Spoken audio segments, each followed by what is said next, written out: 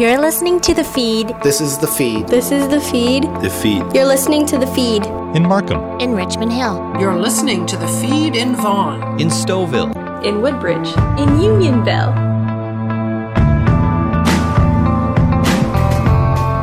This is The Feed on 105.9 The Region. I'm Ann Romer, and welcome to a special International Women's Day edition of the show. Coming up, we meet a zookeeper, a fire chief, a banking executive, a politician, and a singer-songwriter. All of them sharing their stories and what International Women's Day means to them. We begin with the work of a former regional councillor, Tina Cortez, with her story. Sunder Singh is the executive director of Elspeth Hayworth Centre for Women. Sunder, thank you for joining us on The Feed. Thank you, Tina. The theme this year, as you know, is generation equality. What does that mean to you?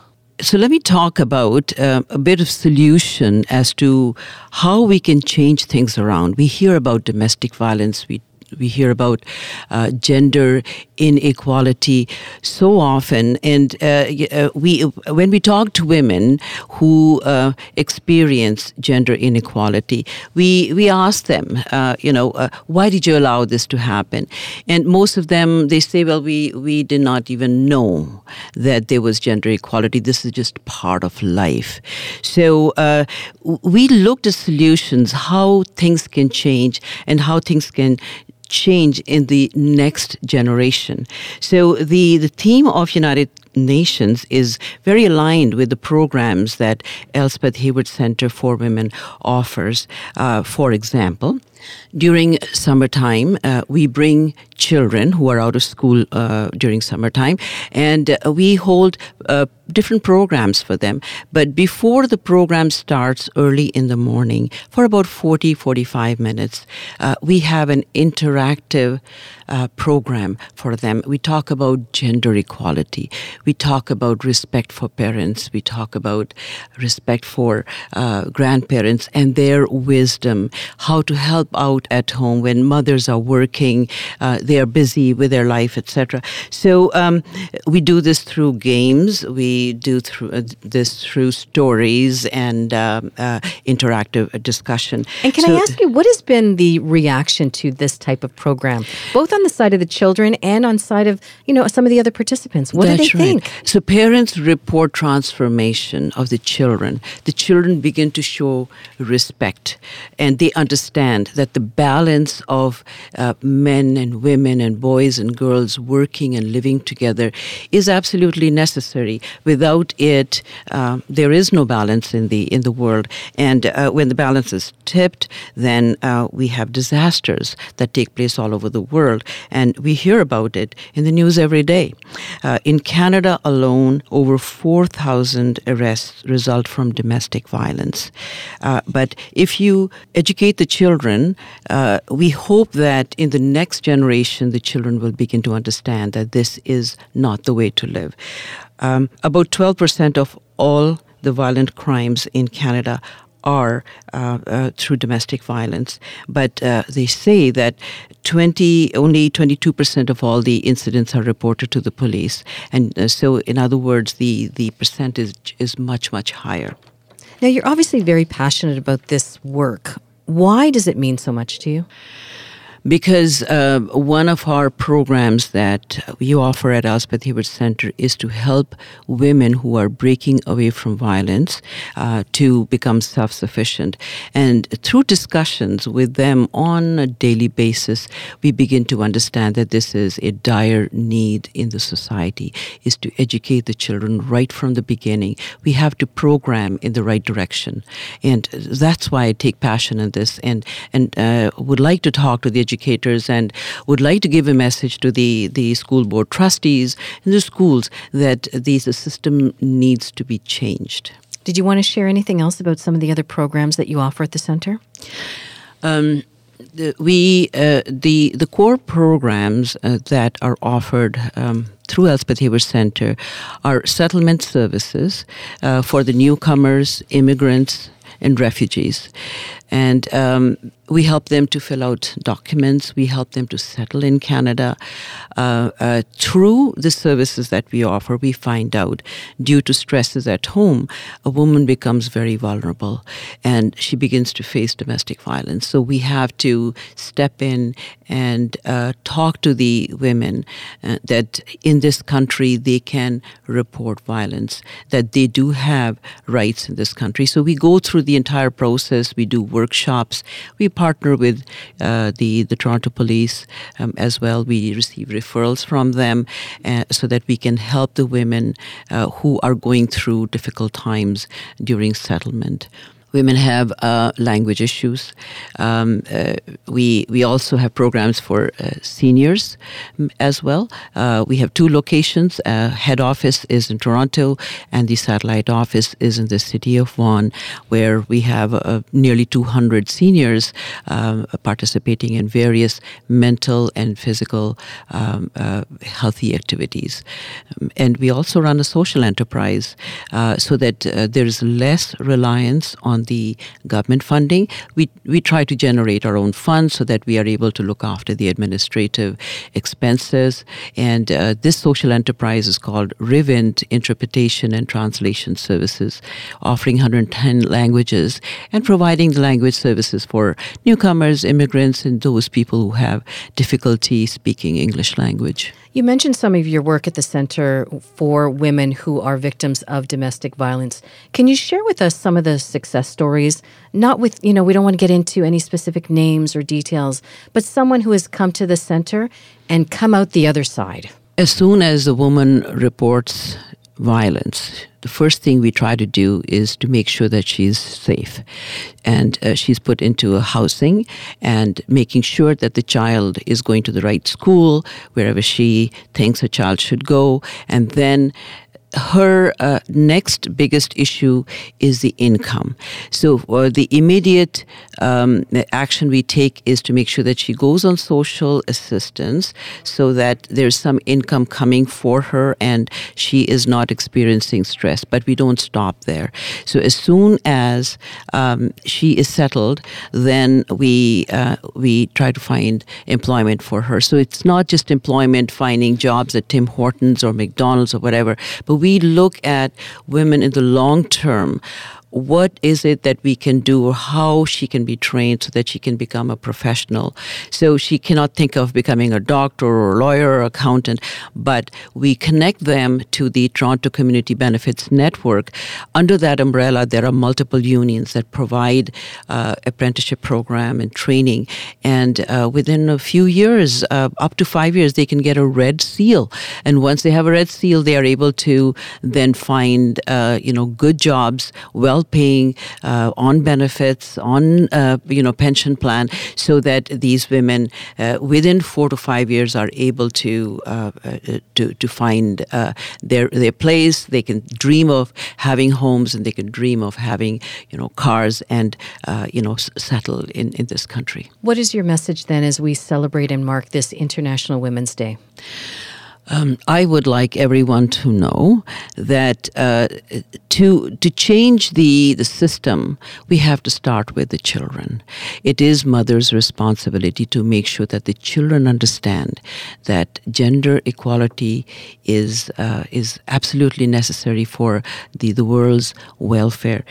Swami Vivekananda once said, there is no chance for the welfare of the world unless the condition of woman is improved. It is not possible for a bird to fly only on one wing. If our listeners want more information about your programs, where can they go? They can go to our website, www.ehcw.ca, or they can certainly call us, 416-663-2978. Sunder, thank you for joining us on this special Women's Day edition of The Feed. Thank you, Tina. What does International Women's Day mean to you? Hi there, I'm Jim Lang, and I'm a girl dad. And this is what International Women's Day means to me. I'm the proud father to two amazing daughters. Our oldest, Adriana, is in university. She's a budding scientist and a young woman who's passionate about funny memes, music, animals, and the environment, especially the environment.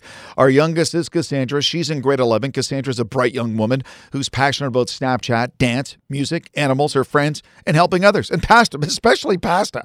Their mother, my wife Patricia, is the smartest, most multi-talented woman that I know. Patricia can do it all, especially home improvement. She loves home improvement. One time, we had to go to Home Depot to get some plumbing supplies for a project that she was working on in the house.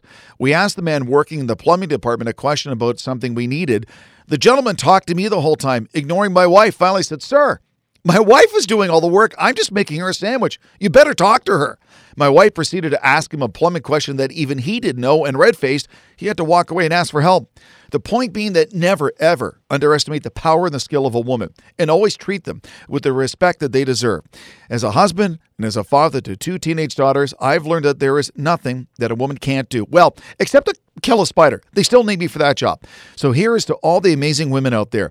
Thank you for all that you do, and to my wife and kids, thank you for inspiring me each and every day. This is International Women's Day on 105.9 The Region. Haute Couture Academy of Fashion, Arts and Design of Woodbridge proudly celebrates International Women's Day on 105.9 The Region. I'm Ann Romer. This is a special International Women's Day edition of The Feed on 105.9 The Region. Our next woman supports the dreams of young people in science, technology, the skilled trades, and so much more. Afua Ba with Build a Dream. We are celebrating International Women's Day, and we're talking to an organization that supports young women who want to pursue careers in STEM, entrepreneurship, politics, and a whole lot more. So joining me to chat today is Noor Hashem Fawaz, president and founder of We Build a Dream. Noor, thank you so much for joining me today. Thank you so much for having me. It is my pleasure. I love talking about organizations such as these that help support and encourage young women. So first off, talk to us about the organization.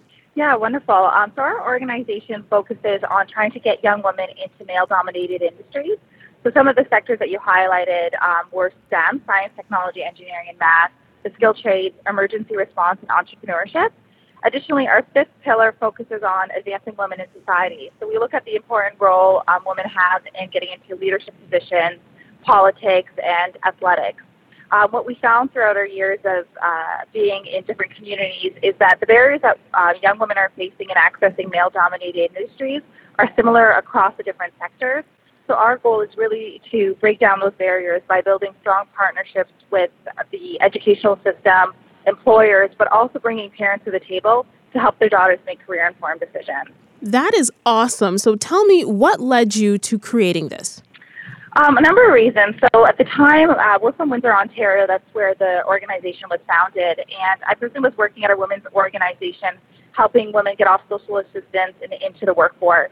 And one day I put together a workshop where I invited over 300 of our clients to come learn about career pathways within the manufacturing sector. So predominantly it would be the skilled trades, so machinists, engineers, welders, electricians. And only one of my clients showed up that was looking for a job. And that struck me as odd, knowing that a lot of our clients were on social assistance and were really invested in their job search and wanting to get off the system.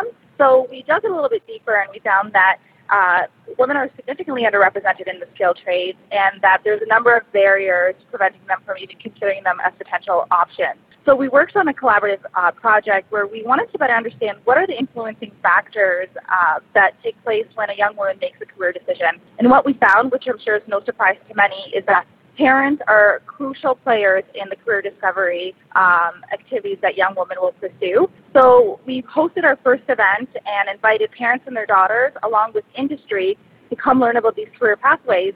But then we also featured female trailblazers across these different sectors to come share their career journey and provide advice and encourage young women to consider those pathways. And it was a huge success. So over the years, the organization has significantly grown.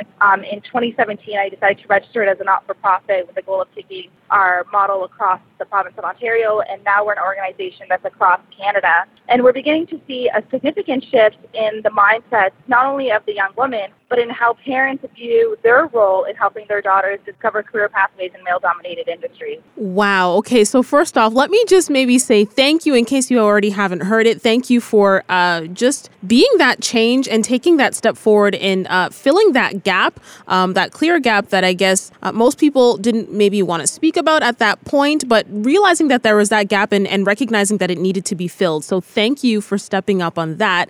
You did touch on some of the things that sort of are barriers, quote unquote, that keep women from male-dominated professions and some of the things that need to change. So then talk to me about some of the programs that you offer in order to help break those barriers. Yeah, of course. Our organization is very much an awareness organization and exploratory. So our motto is you can't make a career-informed decision without having all the options presented to you, along with the resources, tools, and network to make that informed decision. And one thing we know for sure is you can't be what you can't see. So it's very important for us to feature female role models in these different pathways, sharing their career journey and some of their challenges and their successes with young women so that a young woman can make that informed decision. But what we also found is that there's great value in bringing industry and educators to the same table to talk about what needs to be done at the educational level to build that pipeline, but then also what industry needs to do to help create better recruitment efforts in not only attracting more females into the industry, but retaining them.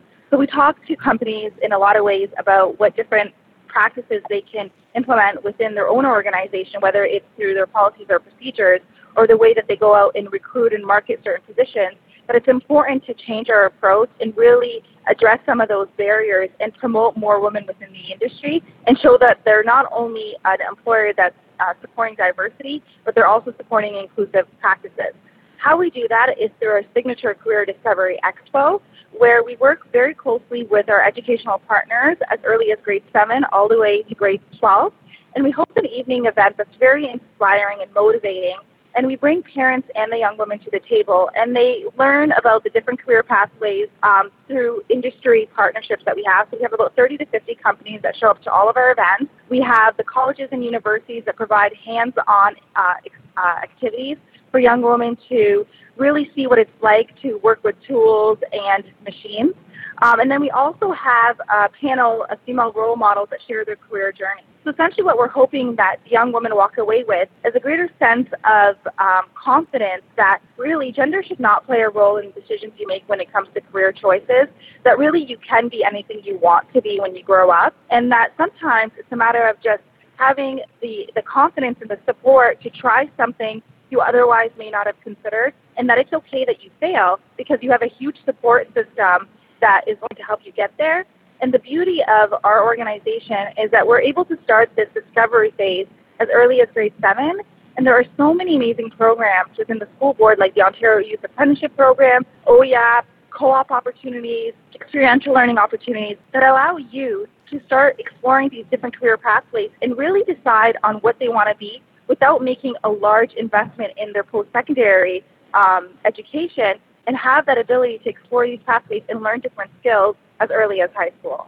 So you've, I guess, the organization rather has mapped out a plan from, as you mentioned, as early as grade 7. So that's kids who are in maybe 12, 13 years old, right up to post-secondary to really help them carve out the best career path possible for them and just to help them know that anything is possible. What has been some of the feedback that you've heard about the organization helping young women? Yeah, one of my favorite stories to share is walking through the Career Discovery Expo in Windsor, Ontario in 2019 and seeing women, hearing their stories of women that have come to our events in previous years, were recruited by the employers that come out to the event, and now they're using their stories to recruit more young women into the industry. So for example, the Carpenters Union is a huge supporter of Build a Dream.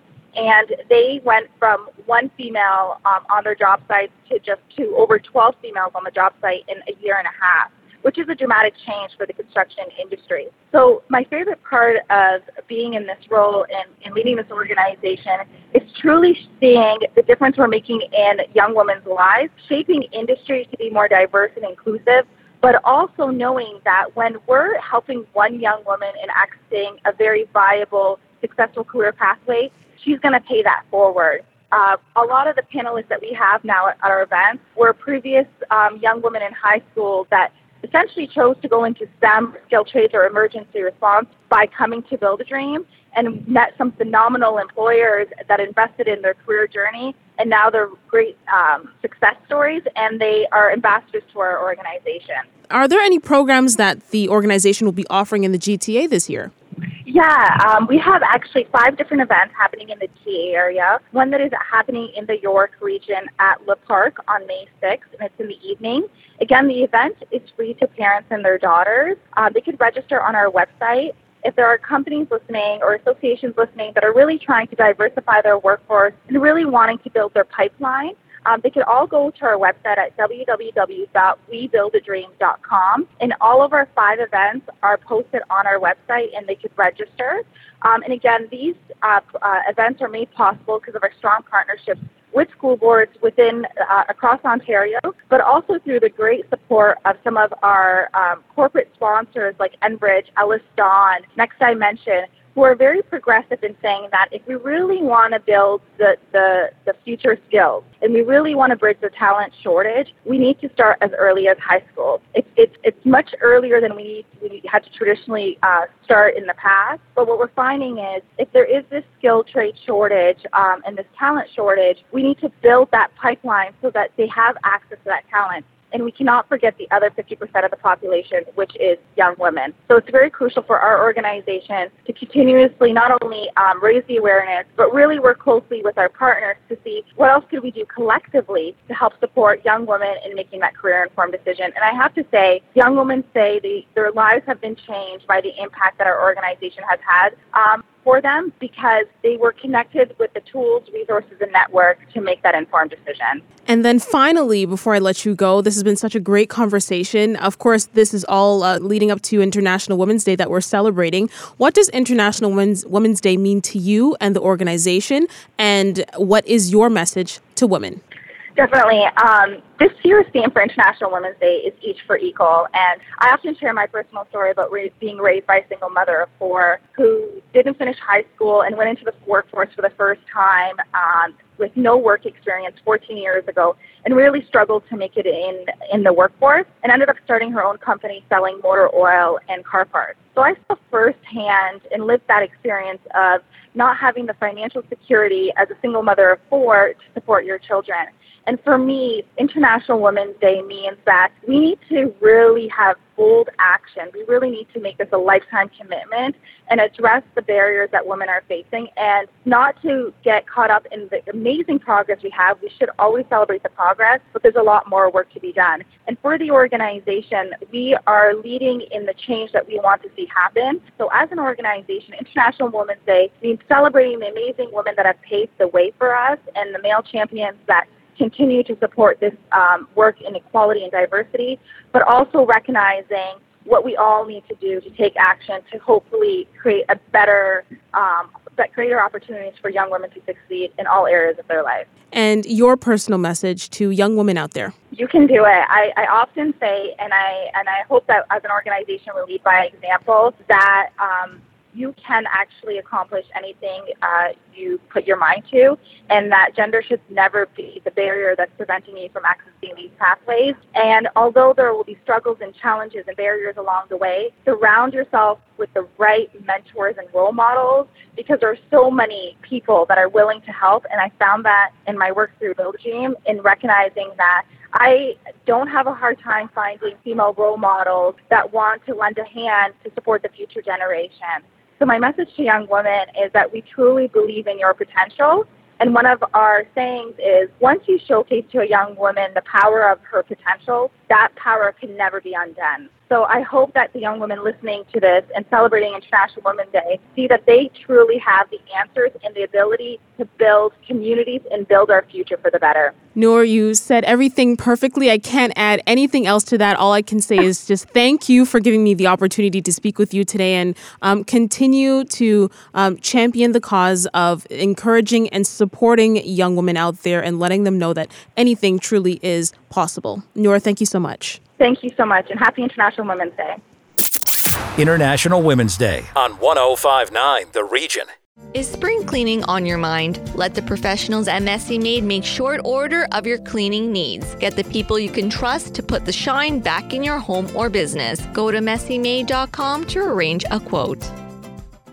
It's a classic whodunit, and you're on the case. Evergreen Hospice presents an evening of fun, frivolity, and murder. Thursday, March 26th at the Angus Glen Golf Club Mansion. Mr. Black's been murdered, and there are 6 suspects. The mystery begins. Be wary of the staff. Revel in the evening's live music, dancing, clues, and distractions. Your support to Evergreen Hospice provides no-charge services for those dealing with life-threatening illness, caregiver stress, and grief in our community. Join the fun and bring your investigative team. The case file and event tickets are available now at evgcares.org.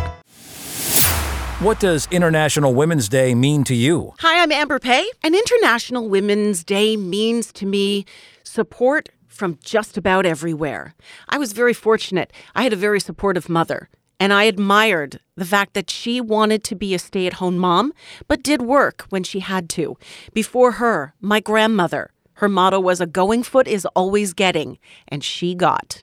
And prior to her, my great-grandmother was a pharmacist. Think about that in the early 1900s. A woman pharmacist. Very proud. For me, I began working at the age of 11. I was always supported by my family with that, and I had a lot of support with people who mentored me in the field of acting. As I got older, I had great friends by my side. Solid, strong women who I'm still very happy to call my friends 40-some-odd years later. Other than that, in the working world, I had female bosses that inspired me, encouraged me, and directed me into a great career of radio. As I step forward now here at 105.9 The Region, I am honored to be part of a company that celebrates women to the highest level. Our owner, Deborah McLaughlin, woman. My boss, Tina Cortez, an incredible woman who has a very long history in media. I have an afternoon show surrounded by great young talent. Afwaba, Shaliza Bacchus, both proudly women of color. And I'm happy that we are all together with different views on life, pulled together to make a fantastic radio show. To me, International Women's Day means inclusion, support, encouragement. We lift each other up. That's how I've always viewed women. I've always loved my sisters. Happy International Women's Day. Haute Couture Academy of Fashion, Arts and Design of Woodbridge proudly celebrates International Women's Day on 105.9 The Region. We continue our focus on International Women's Day with a one-on-one with the MP from Markham Thornhill, Mary Ng. Next on the feed, we are looking at the business of banking and making it as a woman. Rena Pilateri, RBC Royal Bank Regional Vice President, Retail Banking, joins us now with her story. And I say that, Rena, as opposed to his story, her story. It makes sense on International Women's Day. Thanks for joining us. Sincere pleasure, Anne. Thank you for having me. You are much more than what I've just said. Can you expand on what your role is as the Vice President, Retail Banking in regional sense? Yes, absolutely. Thank you so much.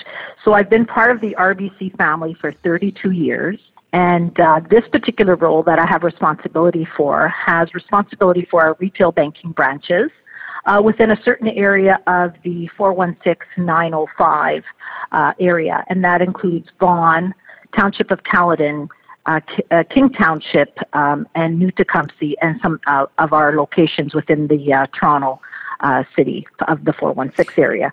And it's just wonderful to be able to be out in the community and help our clients, help our community, and really lead our employees to continued success in helping others. It's been a long journey for you, and I hope an exciting one, but I'm sure challenges as well. Let's go back in time. How did you start the journey in the banking business?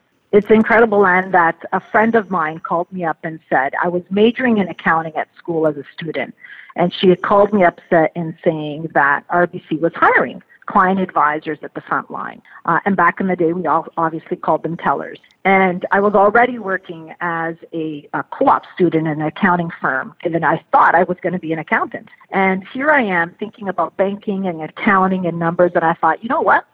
miss 100% of the shots I don't take. Let me go for this interview and see if I can get hired part-time. And there I was. And I thought that I would have never made a career out of banking, and yet I got hired and absolutely loved it. And I think what intrigued me the most was the interaction with people from a banking perspective, because we were seeing so many people come in, all with life events happening in their lives, and I was there to help them figure out what was best for them. And it really just evolved over time with regards to once I graduated, how I chose RBC as a career path versus taking the career path which I thought was going to be on the accounting stream. So 3 decades ago, it was a very different time. And I know that I have shared this story before. I was with a different bank. I was newly separated. I wanted to get a loan. And I was told by that particular bank, not RBC, that I needed to have a cosigner because I was a woman and I was newly separated. So those were challenging times for women. How did you break through barriers at RBC to continue your momentum forward? I have to say, and that RBC is wonderful then and now with regards to making sure that we are mentoring our people. And I've been blessed to have great mentors throughout my career. And I now have that great opportunity to pay that forward in mentoring so many others. And I think that's what really inspired me to continue my journey with RBC, because my experience with RBC is extensive. I had originally started in retail banking, then went into commercial banking. I was vice president of commercial banking in our Mississauga area. I have national office experience. I was the national director for business markets and the women's market, and then came back out into the field in the front line to head up our retail banking strategy in the area that I'm in now. So it is only because of the mentorships that I've been able to enjoy, both internally here at RBC and also externally with some other individuals that I found very impactful that were willing to take me under their wing and provide me the mentorship to really help guide me on where I wanted to go. Did you ever face discrimination, sexism, chauvinism on your way up through the ranks of RBC Royal Bank?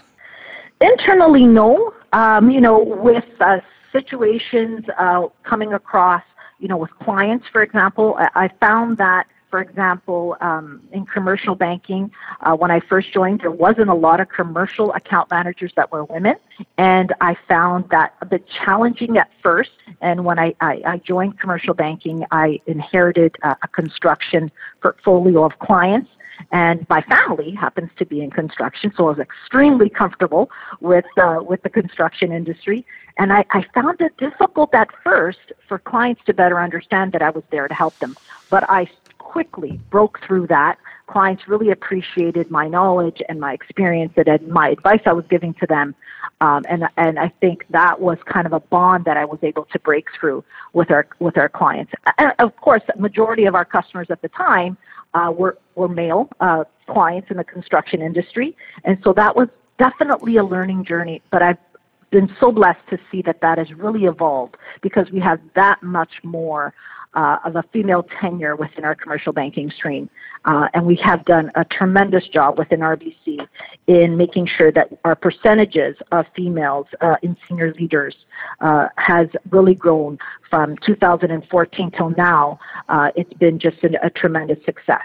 There was an ad campaign years ago. You've come a long way, baby. That was the ad campaign, the slogan. You may or may not remember it, and you certainly have come a long way. What do you say to perhaps people who want to enter the banking field as women, whatever their age? What do you say to them in terms of advice and support?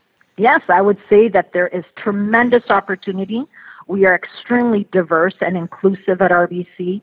And again, there are so much more things that we need to consider and do as we continuously break the glass ceiling. So I would encourage all, to continuously build that confidence. That mentorship is huge. Surround yourselves with people that have diverse experiences and take it all in. Again, if you don't try different things, you'll not be sure what you're missing, and to not be fearful to try. Rena Pilateri, what does International Women's Day mean to you personally? It's an incredible opportunity for us all, and you and I, and including my daughter who's 21, for all of us to really be ambassadors for each other and to really lift the opportunity to help one another, make sure that we're continuing to make great progress because we have so much to offer the world. And I think it's a time to celebrate, not only in March where we celebrate International Women's Day, but every day. And that's what it means to me. Rena Piliteri, RBC Royal Bank Regional Vice President, Retail Banking, and also recent recipient of the RBC Global Citizen Award. Thank you for taking the time to join us on the feed. Thank you so very much, Anne. 1059 The Region celebrates International Women's Day. We continue our focus on International Women's Day with a one-on-one with the MP from Markham Thornhill, Mary Ng. Minister Ng, my first question is, what does International Women's Day mean to you? International Women's Day is an incredible day, and I would say that a good day to mark the accomplishments that have been made, but to also talk about what work still has to be done. As Canada's minister responsible for both small business but also for international trade, I have the opportunity of leading Canada's first ever women's entrepreneurship strategy on International Women's Day, and certainly throughout and beyond. We're going to celebrate the accomplishments by female entrepreneurs. So we're going to recognize the accomplishments that have been made, but also acknowledge the work that has to be done, and to celebrate some of the progress that is underway. As you just mentioned, the work that has to be done. If you can talk to me just a little bit about maybe what you find that the federal government or Canada in general has to do more in order to propel women forward. Well, I'll speak about my file. As I said, I lead Canada's first ever women's entrepreneurship strategy. It's a $2 billion investment to help double the number of female entrepreneurs in our country by 2025. And you ask why?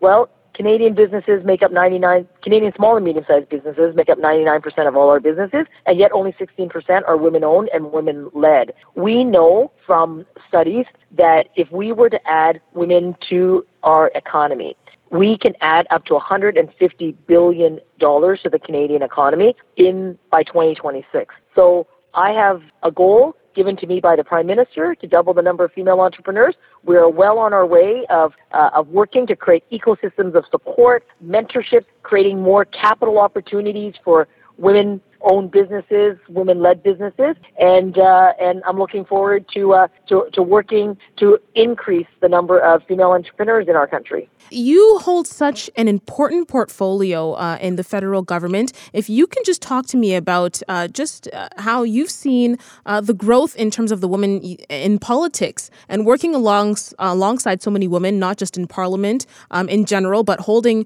important portfolios as well. I think it's really important.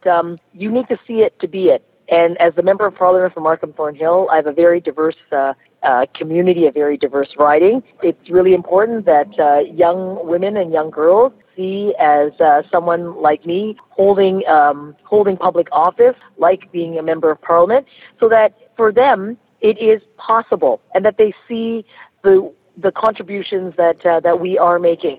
I work alongside a cabinet table led by the Prime Minister, where half my colleagues are men and the other half are women. The conversations, the discussions are dynamic, and we bring a diversity of views that really help better decision-making in this country. So to have the opportunity to hold public office and to have a leadership role in civic society, I think is a demonstration for young people and for the future that this is absolutely something that they can and should be a part of. Okay, and then a final twofold question. What is your message then to women either thinking about pursuing a career in politics, whether they're maybe in high school or they're maybe in post-secondary and thinking, is this right for me? What's your message to them? My message is get involved, whether it is in high school or at university or in post-secondary or if you are working. There are ample opportunities. You can get involved in the student political clubs or a student club. You can volunteer at any local office, whether it is at the municipal level, the provincial level, or at the federal level. Get involved and see if it's the right thing for you. Participation is the perfect way to start. And then finally, what is your message to women in general for this International Women's Day? It's the same message. Get involved, pay it forward, and I think what we all can do is that we can all do that one thing that lifts someone else up. Perfect. I couldn't have said it better myself. All right. Joining me to chat today, Minister of Small Business and International Trade, as well as MP for Markham Thornhill, Minister Mary Ng. Thank you so much for taking the time to speak with me today. Thank you so very much. A special International Women's Day edition of The Feed. We continue to celebrate International Women's Day here on The Feed. Chief Darren Rizzi, Fire Chief Vaughan Fire and Rescue Service, joins us with her story. You know, a lot of little boys grow up wanting to be firefighters. Do little girls dream of that profession as well? We are absolutely starting to see that. So we see it through social media with moms saying, my daughter has never seen a female driving or a female firefighter driving a truck. Can you show us pictures? And we'll post that on social media. We're seeing young girls in the school system, and now we have camps for young women as well, female firefighter camps. So we are starting to see that. Quite honestly, I wasn't one of those girls that thought I was going to grow up to be a firefighter. I followed in my parents' footsteps. Both of them are teachers. My older sister is a teacher. My grandmother's a teacher. I never expected to transition into the fire service. So how did it happen?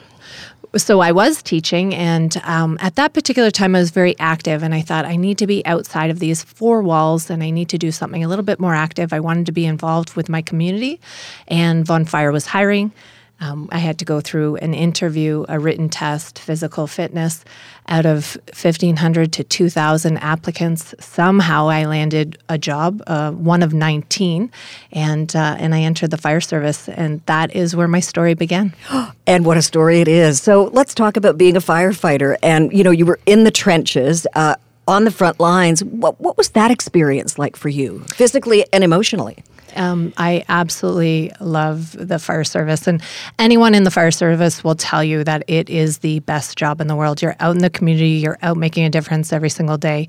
I was very fortunate that my career revolved around technical rescue. I spent a lot of time at the hazmat hall, hazardous materials response hall, rope rescue hall. So we did Stokes basket rescue, high angle rescue, low angle rescue, the trench rescue truck, confined space rescue, the squad. So a lot of my career revolved around technical rescue. So really incredible situations that people managed to get themselves in through no fault of their own, but to be there on the front lines and to do that job and the work that we do, it's been incredible.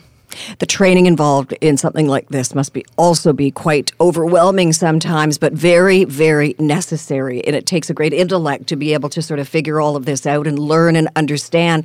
When it became not practice, but it actually happened, what was that like for you to actually be a part of rescuing somebody, saving their lives? When you're actually in the moment, you're just focusing on the job that you do. Obviously, when you leave and you go back to the station, you reflect on it. That's where everything sinks in. But obviously on the scene, you're just, you have a lot of SOGs that we're following, a lot of policies and procedures to ensure, obviously, the firefighter safety, plus also the citizen rescue.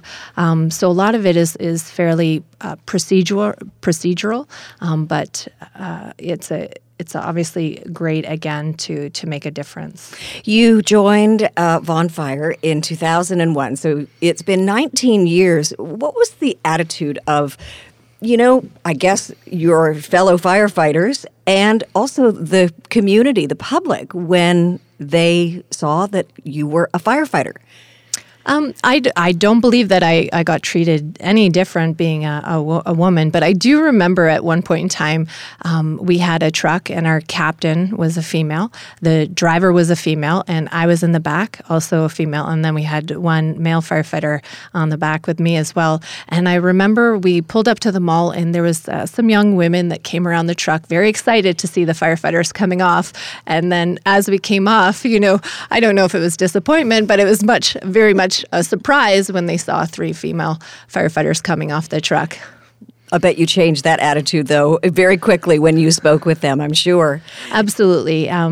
People are very interested in the job, and as long as you're approachable and friendly, the members of the community want to, understand what it is to be a firefighter. And at the end of the day, we are all people that put on bunker gear, put on our breathing apparatus, and we're willing to put our life on the line for others, whether you're a male or a female. What does it take to be a firefighter? What is it in you and every other firefighter so dedicated to the profession? So the firefighters that we hire, they have to demonstrate the three key components that we look for: trust, accountability, and dedication. And they can demonstrate that through past work experience. They can demonstrate that, obviously, in the interview when we're interacting with them. And then once they get on the job, we're always watching and monitoring what our firefighters are doing. But they are just such a wonderful group of people, so committed to our community, both on the job and off the job. So we have the VPFFA, our association. They do so much work in the community on their days off in terms of the boot drive that they do. They've done a calendar of multiple years, raising over each year over $25,000 for the hospital. Their goal is $100,000. So we're very proud of the work that our firefighters do, not only while they're here and working for us during their shift, but also what they do outside of their work time.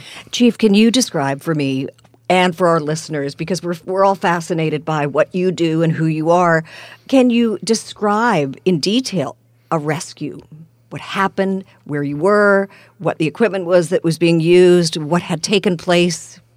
The one that I definitely vividly remember, it was the fire on Sonoma Heights Boulevard.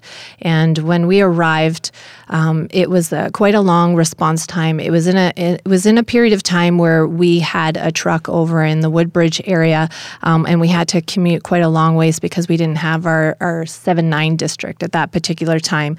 So when we arrived on scene, the house was fully involved. We spoke to the neighbors. The neighbors knew the family was away on vacation, but they were unsure if the grandmother was there. And the grandmother had a second floor contained apartment upstairs.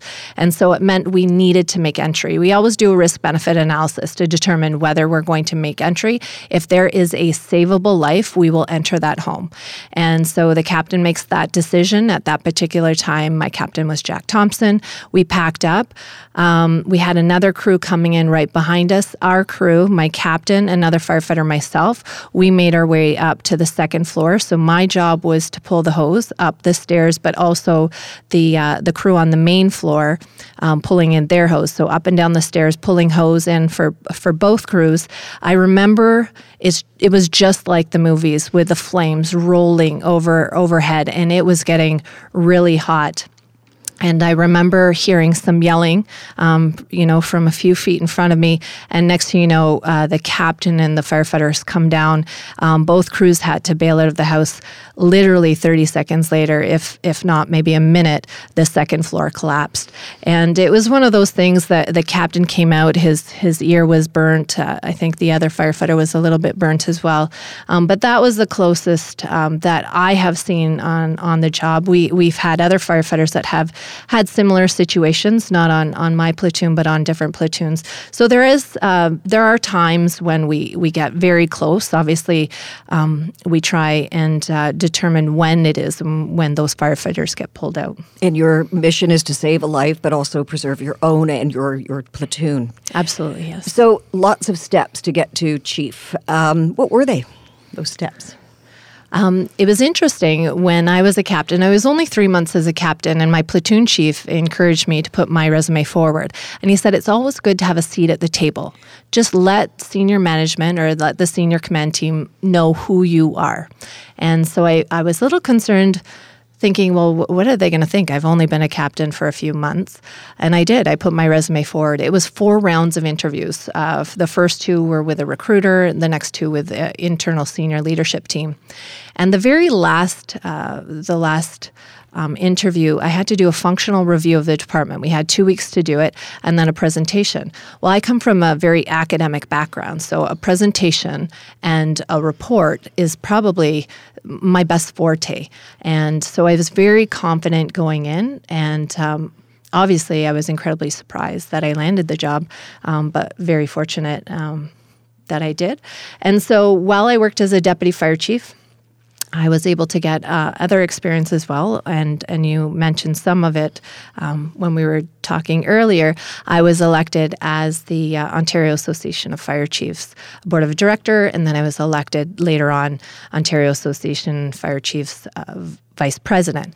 So there are 437 fire departments in the province, and I was representing those fire chiefs for a number of years, and now I'm the International Association of Fire Chiefs HR, so the only Canadian chair for the International Association of Fire Chiefs.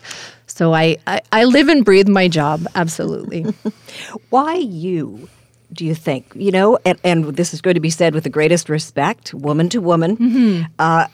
Why you? You're obviously very good at your job and totally committed, and you are physically right for it. You are emotionally, intellectually right for it. Would some of this have been because you're a woman, or was that to your detriment as you were moving through the ranks? No, it was interesting. Over this past week, I've been listening to a number of different people speaking for International Women's Day.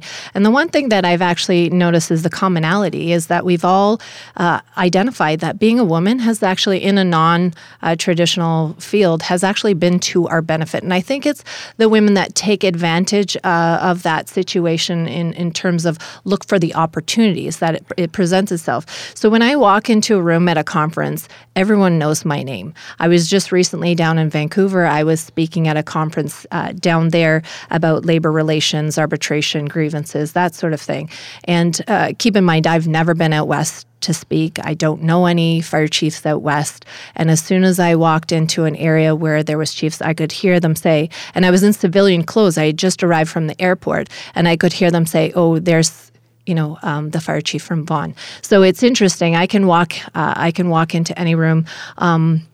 Obviously, it provides me a platform, not only locally, nationally, but it has also internationally provided me a platform to be able to speak about topics about life and fire safety, about diversity and inclusion, about active shooters, about leadership.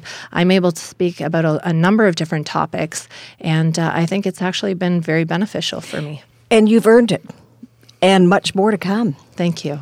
Chief Darren Rizzi, thank you so much for joining us on The Feed. And we talk at length about International Women's Day, and you're a great example of how far we've come. Thank you so much. 1059 The Region Music celebrates International Women's Day. My daddy makes sure that kids like me are safe and warm. He makes windows and doors. That gets rid of drafts, provides security, and adds style to your home or office. My daddy says that not all doors and windows are equal. At Wintec, they make the best so people save money and get real value. My daddy has never lied to me, so if you need new windows or doors, go to wintec.ca and ask for a free quote. And when he calls you, tell him Maya sent you. Go to wintec.ca today. Someone you know and love is lesbian, gay, bi, trans, queer, questioning, or two-spirit. At PFLAG, York Region's LGBTQ2 Support Resource and Education Network, we are there to help those who have questions or concerns about sexual orientation or gender identity and expression, and to connect our diverse communities. Hi, I'm Michael Blackburn, and I'd like to invite you to one of PFLAG's coffee nights. Join us on the second Monday of every month at Aurora Public Library, or every fourth Wednesday of the month in Richmond Hill. Come listen, support, share, and connect with members of the LGBTQ2 community and their allies. Everyone is welcome. Visit pflagyork.ca for details. What does International Women's Day mean to you? I'm Patrick Reynolds, 1059 The Region videographer and York24-7.com manager. And International Women's Day means a great deal to me because women have played such an important role in my life developing my character. First, my mom, a steady but stern woman. My partner, my personal organizer and steady rock. And the many women I've worked with over the years, including my new coworkers right here at 1059 The Region. And, of course, my two young but inspiring daughters. I love you very much. International Women's Day on 1059 The Region. I salute you all. Enjoy. Zankin Auto Group celebrates International Women's Day on 1059 The Region. Let's shift gears to the entertainment industry next on our special International Women's Day edition of The Feed. Music coordinator Christina LaVecchia with OKAN.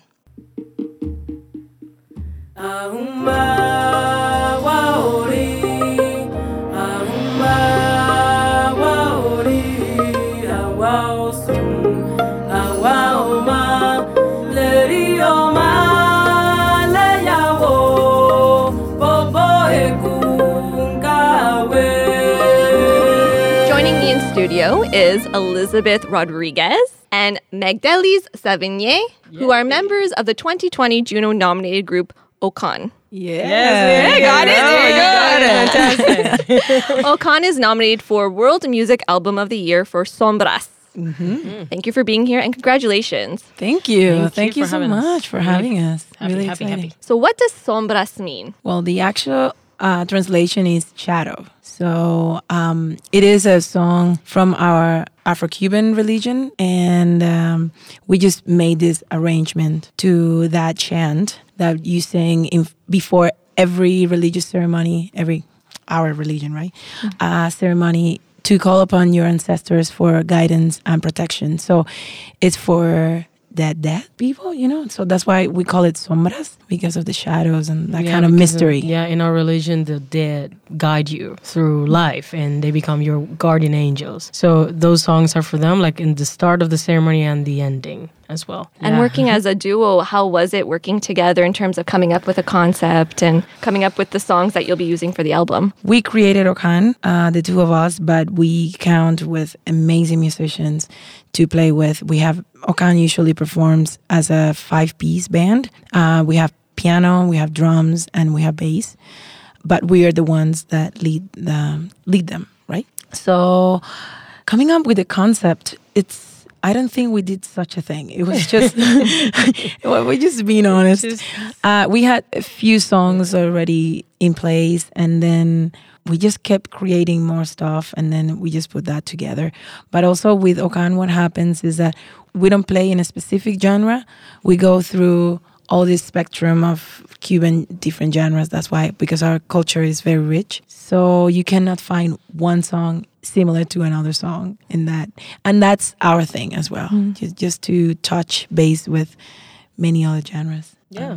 Everybody brings their own ideas. I love that. So we create the songs, but then everybody puts their own flavor into it. Mm-hmm. So that's one of the main things for OKAN as well. Like, make sure that the musicians have creativity, freedom, and also put out there women in terms of composing, women leaders, women composers, and we play their music as well, and we make arrangements of it to give them name and get them known out there. And the album is beautiful. I've been listening to it all week. So it's really beautiful, yeah. Thank you so much. And if someone were to listen to your music or the album for the first time, what can they expect? Variety. One thing that we have to say is that a lot of people, especially here in North America, when they hear Cuban, they think salsa, or I don't know, nowadays, if that person is younger, that person will think reggaeton. But then, or Buena Vista Social Club. So what you can expect is that it's not going to be any of that. It's not going to be salsa. It's not going to be reggaeton, and it's not going to be African, Buena Vista Social Club. We have influences from our culture, Afro-Cuban music, but also from the other side of the ancestors, also from Spain as well. We have one song there called Mil Palabras that is a mix of a son, which is a genre from Santiago de Cuba, but also mixed with flamenco, which is from Spain. And we have all of that in our culture, and we're just trying to use that. So we play son, we play the Afro-Cuban chants, but with a lot of heavy jazz influence into it. We had influences from Brazilian music. Like Más Que Nada was a song from Robertina Morales, which is a composer that not many people know in Cuba, but she's amazing. And we just made that arrangement. It was a bolero, which is like softer, kind of ballad. And we turned it into this Brazilian uppity song that everybody really likes. And we have Quick Stop, which is a song that Max wrote in her first winter in Canada, and is for violin and percussion. That is it has to be more with our classical training because we were classical musicians once in Cuba. But also the fetal influences I was receiving here while I moved to Canada, right? So it's impossible not to be influenced by the many cultures that Canada has to offer. So we have a lot of that in our city as well. So we are like the new Cubans. So we're still Cuban, but now we are Torontonians, and we are receiving that influence that Toronto So has to give. short answer would be 21st century Cuban music, which is Cuban music evolved into other things, You but can still also dance. made by Cubans that don't live in Cuba anymore. So they have all their other influences as well. But also the fact that when you're new in a town, in a country especially, you have to do anything in order to survive, right? So in my case, for example, I remember I just played classical music most of the time until I came to Canada. And people see a Cuban in me and they expect me to play Cuban music. They don't expect me to play Bach or Vivaldi or Beethoven or whatever. So that immigration made me to do that shift and go into my own roots, but also because it's something that you miss more once you're outside. One of those things as immigrants that we have. So having to come to Canada made me closer to Cuban music. So I have to say that. But Max was always playing more Cuban music and Afro-Cuban stuff. But in her case, for example, playing the bata drums, which are sacred for our religion, even though we don't play the sacred drums, we just play the artistic ones. It was really difficult for her in Cuba to play those. But here in Canada, people are more open and less judging. Yeah. For me, because women are not supposed to play those instruments, but I play them. And I've received like all my life the backlash of people, criticism, my videos on YouTube and everything about a woman playing these drums. Oh, you shouldn't be playing those and stuff. But now it's different. Canada is different. People here don't judge you for that. This weekend is International Women's Day. And, I kind of want to get your perspective as women in the industry. Do you find it hard to navigate in an industry that's predominantly male-dominated? What have your experiences been like? Yeah, I don't like to think of me as a woman navigating in a world of men. Like, we know that since we're born. Yeah. So I try not to think about that and just do what I want to do and the best way I can do it. I don't want people to see me and, oh, that's a woman. Oh, we're going to give her this opportunity because she's a woman. I want them to give me the opportunity because I can do it right. And I can do the best I can. That competition will always be, it's really sad that it happens, right? And that we have less opportunity. But that's the thing. If we have more opportunity, we could just be out there same as men, Like some women are doing it and not thinking about, oh, I'm a woman, I should do. No, you have to sacrifice twice if that's what it takes. Yeah. I think no women, excuses, sorry. Yeah. Women find it in the music business, for example, where I see that it gets really, really challenging. It's as soon as women have kids. Because you definitely have to step back, go home for a little while, take care of the kids. But the moment you disappear from the scene, everybody forgets about you. And then it's really, really hard to get back into it.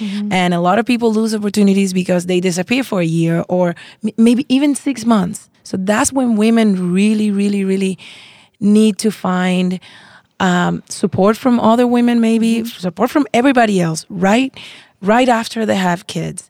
Because I think it's unfair that because you took that time off, and it's not off, let's start with that. Yeah, it's a second job. It's a second job that it's actually 24/7. Yeah. You take the time off from your music career. It's not fair that then when you come back, it's like, oh, you lost your spot, or it's really, really difficult. We're just asking people and the world to see us the same way. It's just talent, same opportunity for both. And then just to keep having opportunities once you're like back in business. Do you have any advice for young girls looking to get into the industry? Be tough. Like, it's not easy. It's a really tough road, but don't give up. I know it's not the highest paid job in the world. Like, we both live on music. Is not recommended in this city. It's very expensive Not in Toronto. to live. But, it's not impossible. We're doing it. Don't give up. Keep doing your thing. Try to get better every time. And that's it. I don't know. If you need a hug, call me. Well, you have a lot to celebrate. Are you off to Saskatchewan for the awards? Oh my God, Yeah, we're going. When are we going? Wednesday?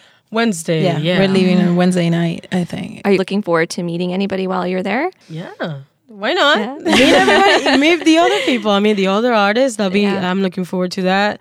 I don't know, hear their experiences and meet new people. It's always nice. I know. Right?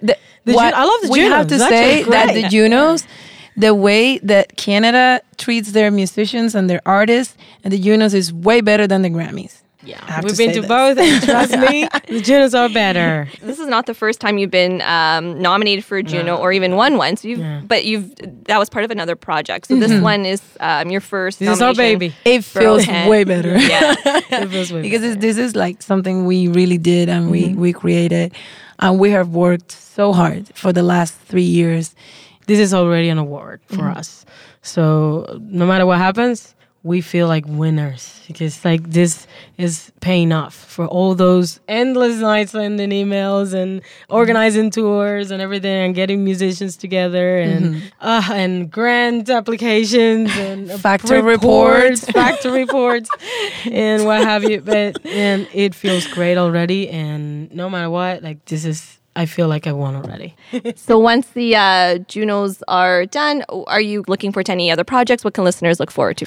Well, our next CD, Espiral, will be out in June. We are trying right now to record some videos. We're looking for, if possible, female directors because we really like to support our women out there because, just to give more opportunities. So we're trying to get a couple of videos, and Espiral is coming out. It's going to be a very strong CD. It's like heavy, but it was a lot of fun. We took our time recording it, and then we have a summer tour that we already have about 20 dates. Oh, so we have some dates. Yeah, it's coming together, and we need more, especially in August. So if you're listening, we're looking for dates in August in Canada. If listeners want to connect with you online or find more information, once you have all your dates settled, where can they find you? They can find us online at okanmusica.com. So OKAN, O-K-A-N, and then music, but with an A at the end, like música in Spanish.com. And then you find there our contacts, but also you find the lyrics of our songs, and you can write us that we check our emails. You can get the CD as well. Yep. Congratulations again on the Juno nomination. Thank you. The Junos are taking place on Sunday, March 15th. Best of luck. You will do amazing. Thanks. Oh, thank you. It'll be fun. To hear and see the rest of OKAN's live performance from right here in our studios, be sure to head on over to york24-7.com.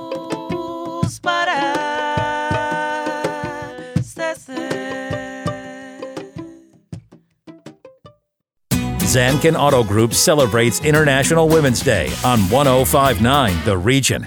Jully Black joins us now on the feed. We're talking about International Women's Day. You know, Jully, some people wish that there didn't have to be a day to mark women's successes and challenges.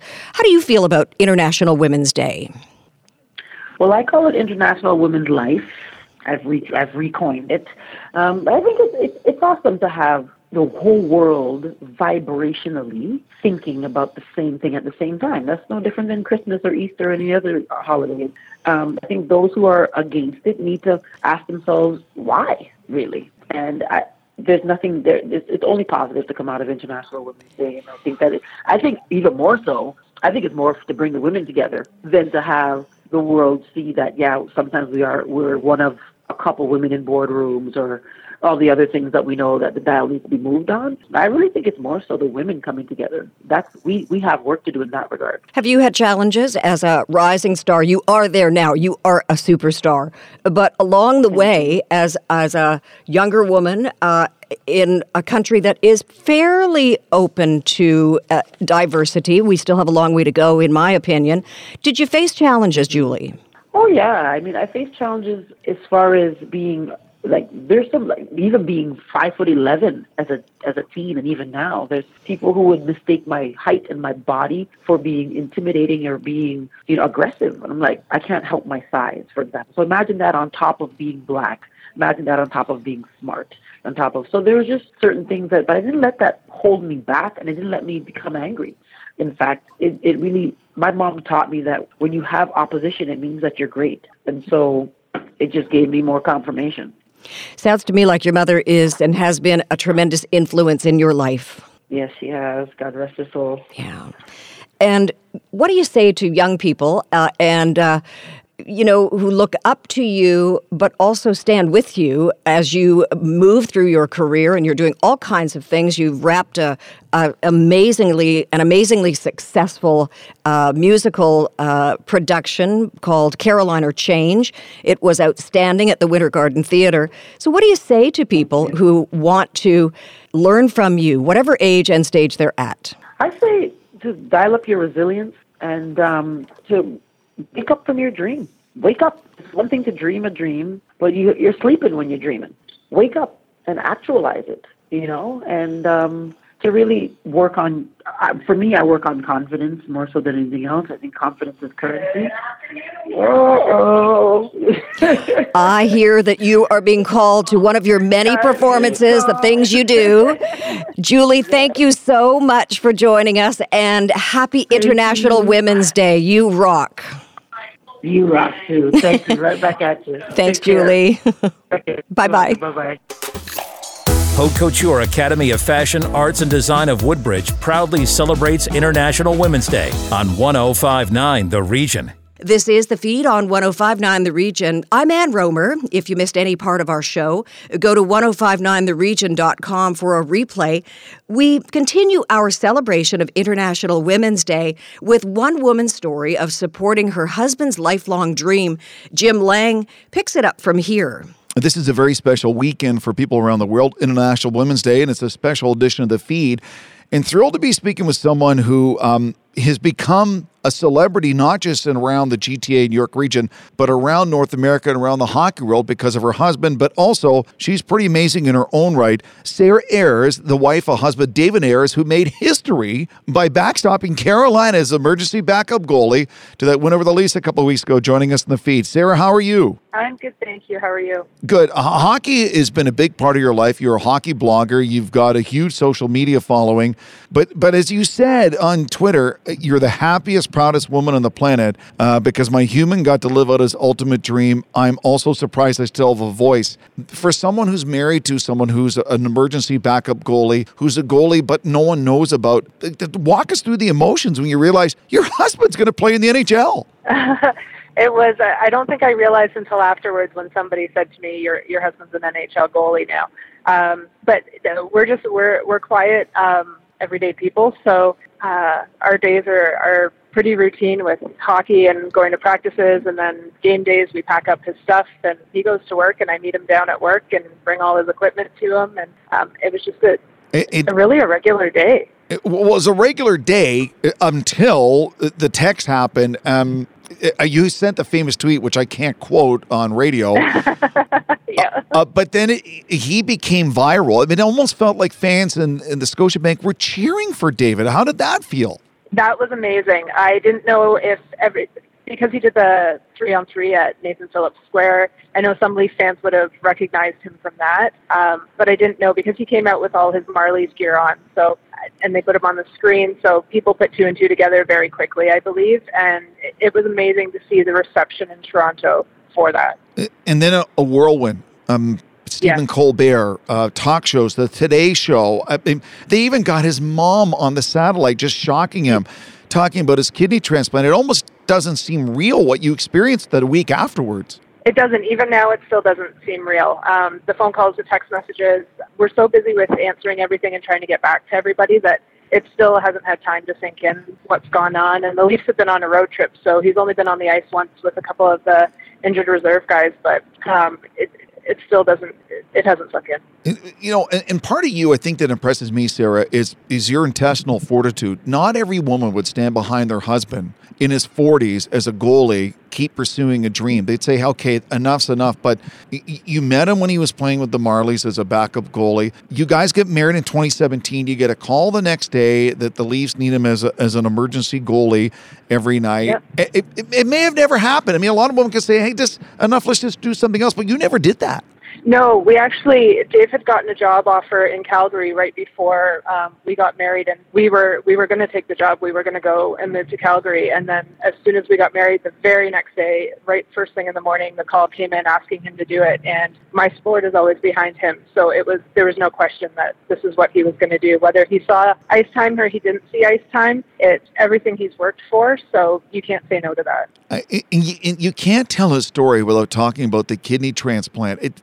The fact that he went through that to live, and obviously just his life and his hockey career was in question, he's still doing it. I mean, how soon in the relationship did you know about his health issues and what he had gone through just to keep playing goalie that he does every day?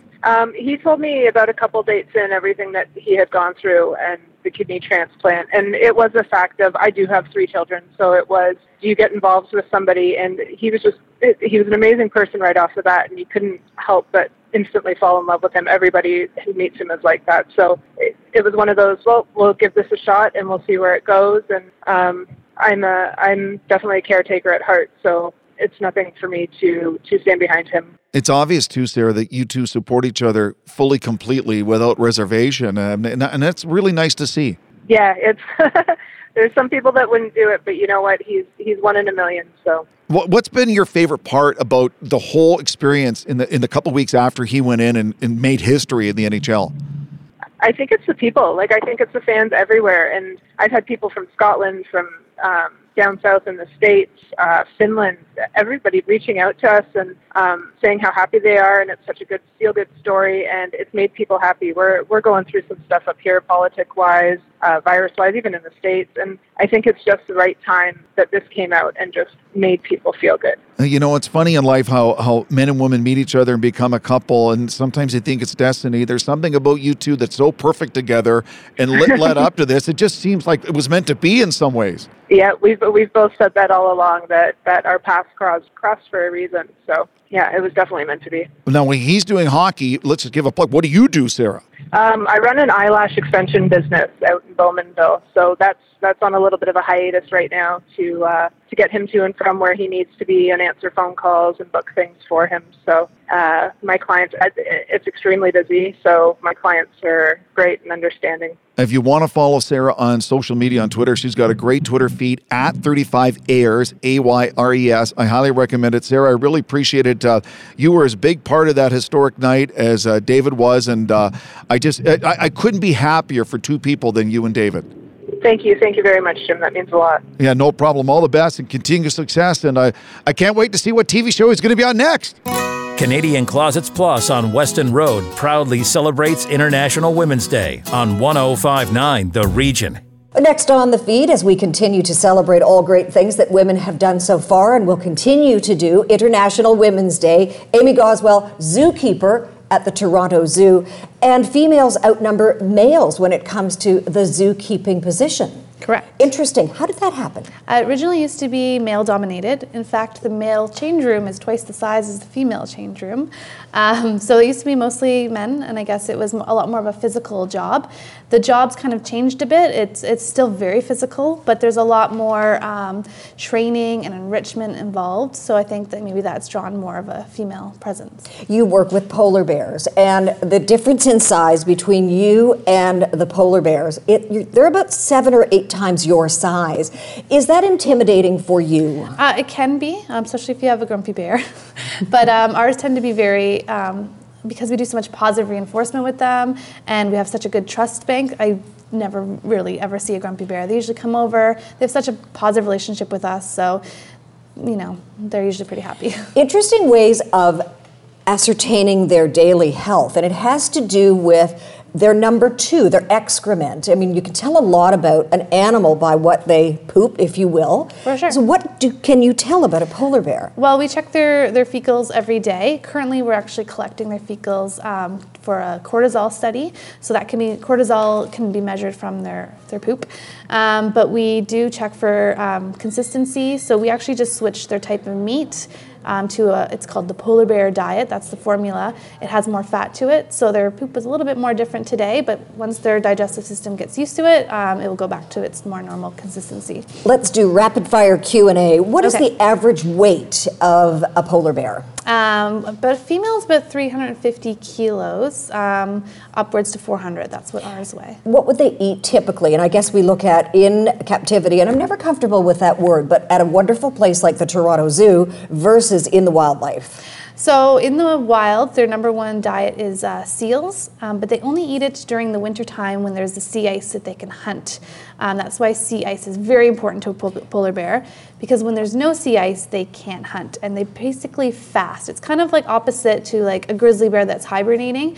Their diet decreases, their fat and metabolism decreases, and they'll eat basically whatever they can, but as well they'll eat vegetables or vegetation like seaweed and berries and stuff like that. They're creative. And here at the zoo, what would be, daily or mixed up through a week in terms of what they eat? What is it that you're serving them? So we don't give them seals. We do give them seal oil, which is rendered from seal fat, and so that's the most natural you can get to feeding them. We do also feed them an equine meat that would be most similar to if they were to find a caribou carcass or some sort of elk carcass. And we do also add a lot of vegetation, so they do get carrots and apples and lettuce and special treats like melons, and we also give them a very high-end fish dog chow that's made of 6 different types of fish, as well as we give them herring and smelt. So you keep them healthy, you keep them well-fed, you keep them stimulated, almost by playing games with them in a way. Let's talk about you personally. Have you ever been frightened? Not really frightened. Sometimes, you'll be startled. I also work with the cougars, and sometimes if there's a new keeper around, she might hiss, and you're not expecting it, but it's just oh, okay. But the polar bears, they're generally, they're very predictable to us after working with them every day. And I know that what you try to do here at the Toronto Zoo with all of the animals that are here, you try to keep them progressing, if you will, and that can also mean mating. What about polar bears in the wild? Do they mate for life? No, they don't mate for life. They're very spread out, and they're usually solitary. But their pheromones are pretty strong, and their sense of smell is pretty strong. So a male will actually go for walks up to 100 kilometers in a day in search of a female. Do you have a relationship with the 2 polar bears that are here? Yeah, so with Aurora and Nikita, I've worked with them for about 5 years now. So there is a huge trust bank that we have together.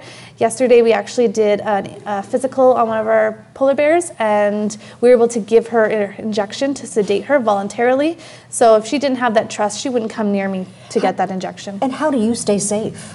There's always a barrier between me and her. So when we did this injection, we actually have a really neat training crate that's attached to the building. So she comes into that crate, and we can do a 3D dimensional kind of training with her, but we're always separated from a barrier. Do you kind of feel like you are, there's that expression, breaking the glass ceiling, by being a zookeeper, by being female, are you making strides and setting a path for other women?